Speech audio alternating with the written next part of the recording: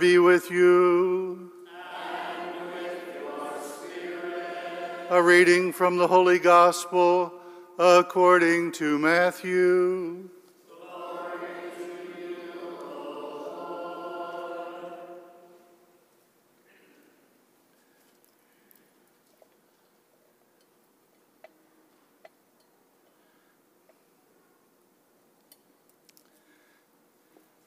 The Pharisees went off and plotted how they might entrap Jesus in speech. They sent their disciples to him with the Herodians, saying, "Teacher, we know that you are a truthful man and that you teach the way of God in accordance with the truth. And you are not concerned with anyone's opinion, for you do not regard a person's status. Tell us then, what is your opinion? Is it lawful to pay the census tax to Caesar or not?" Knowing their malice, Jesus said, "Why are you testing me, you hypocrites? Show me the coin that pays the census tax." Then they handed him the Roman coin. He said to them, "Whose image is this and whose inscription?" They replied, "Caesar's." At that he said to them, "Then repay to Caesar what belongs to Caesar, and to God what belongs to God." The Gospel of the Lord. Praise to you, Lord Jesus Christ.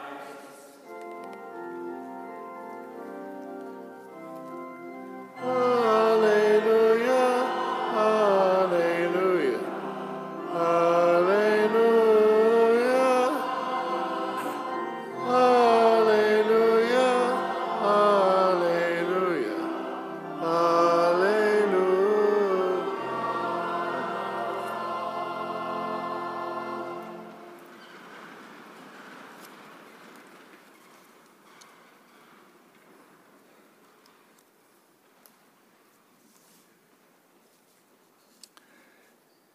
Most of us these days, about any age, have heard of Spider-Man.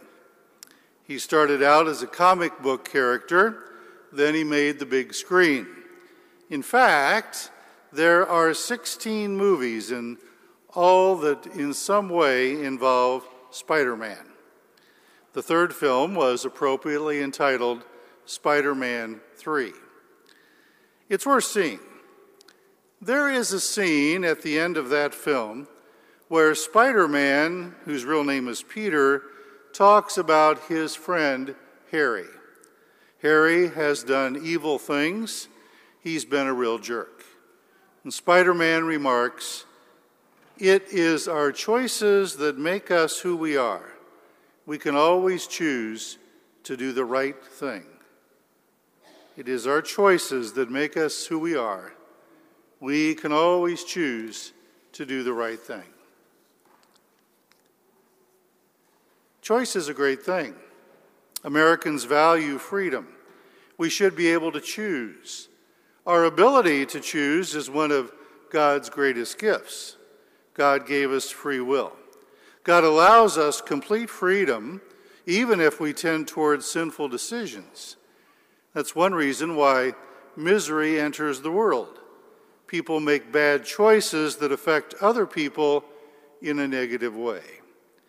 And worse yet, we are free to make choices that hurt ourselves. We hear about it all the time in the news, just in the political arena. Politicians made poor decisions that come back to haunt them. We all make poor decisions from time to time. We're just lucky our choices are not reported by the media. That word choice is such a positive term, it's been co-opted by the abortion industry. Pro-choice is a nice code word for pro-destruction of defenseless life. Yet choice is good. When we were very young, other people, adults, made choices for us. People in charge of us wanted to do the right thing. And yet there will always be people on television talk shows who want to blame their parents or families for their problems. And in certain cases, that may be true. But one day, you make the choice to get over it. Choice is a good thing. We all make choices. We chose something yesterday, we'll choose today, and we will choose tomorrow. Choices can lead to trouble or success. Today's gospel has the Pharisees joined at the hip with the Herodians, two different political groups, generally enemies, but they scheme together. They want our Lord to make the wrong choice. A trick question. Is it lawful to pay taxes to a pagan government? Our Lord makes a skillful reply. Give to the government what belongs to the government. Give to God what belongs to God. Clever, because everything belongs to God. We are only temporary stewards of everything that we have, but it all belongs to God. Even Caesar, who thought he was a god, did not live forever. We produced a generation that hesitates on commitment. Young people delay marriage until later. We want as much time as possible to consider our options. An old man was dying. Since he had never been baptized, he called for the priest. The priest asked him to make the baptismal promises. Number 1, do you renounce Satan? The dying man looked up. Father, I'm not real sure what's ahead. At this point, I just as soon not make an enemy out of anybody. We value options, but we all eventually need to make choices. First, we must choose God. When we recall that God is in charge, we are on the right track. When we ignore giving God what is God's, then we are in trouble. WWJD. Millions of bracelets with those letters have been sold. WWJD. What would Jesus do? But it's got to be more than a bracelet. During a bank robbery, the robber reached across the teller's window. He held a gun in his right hand. He used his left hand to grab the money.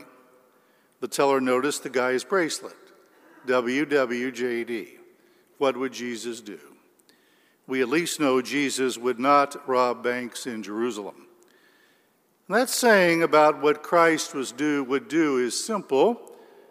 It helps when we have to make a decision.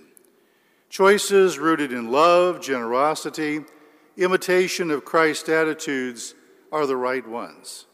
Choices based on selfishness, greed, meanness, or anger are wrong decisions. Recall the movie about 35 years ago, Wall Street.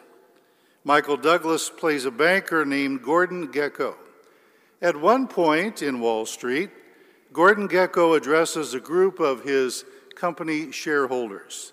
He says, greed is right.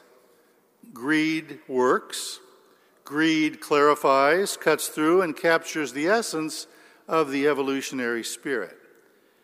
That might be the good old American way, but God's way is always the right choice. In the immortal words of Spider-Man, it is our choices that make us who we are. If we want to be a Christian, our choices need to lead us there.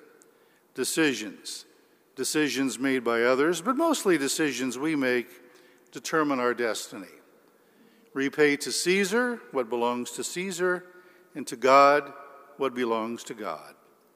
Render to God what belongs to God. That's the best advice around, especially since everything belongs to God to begin with. Our Lord knew that when he answered their trick question, but he left it up to them and leaves it up to us to figure it out.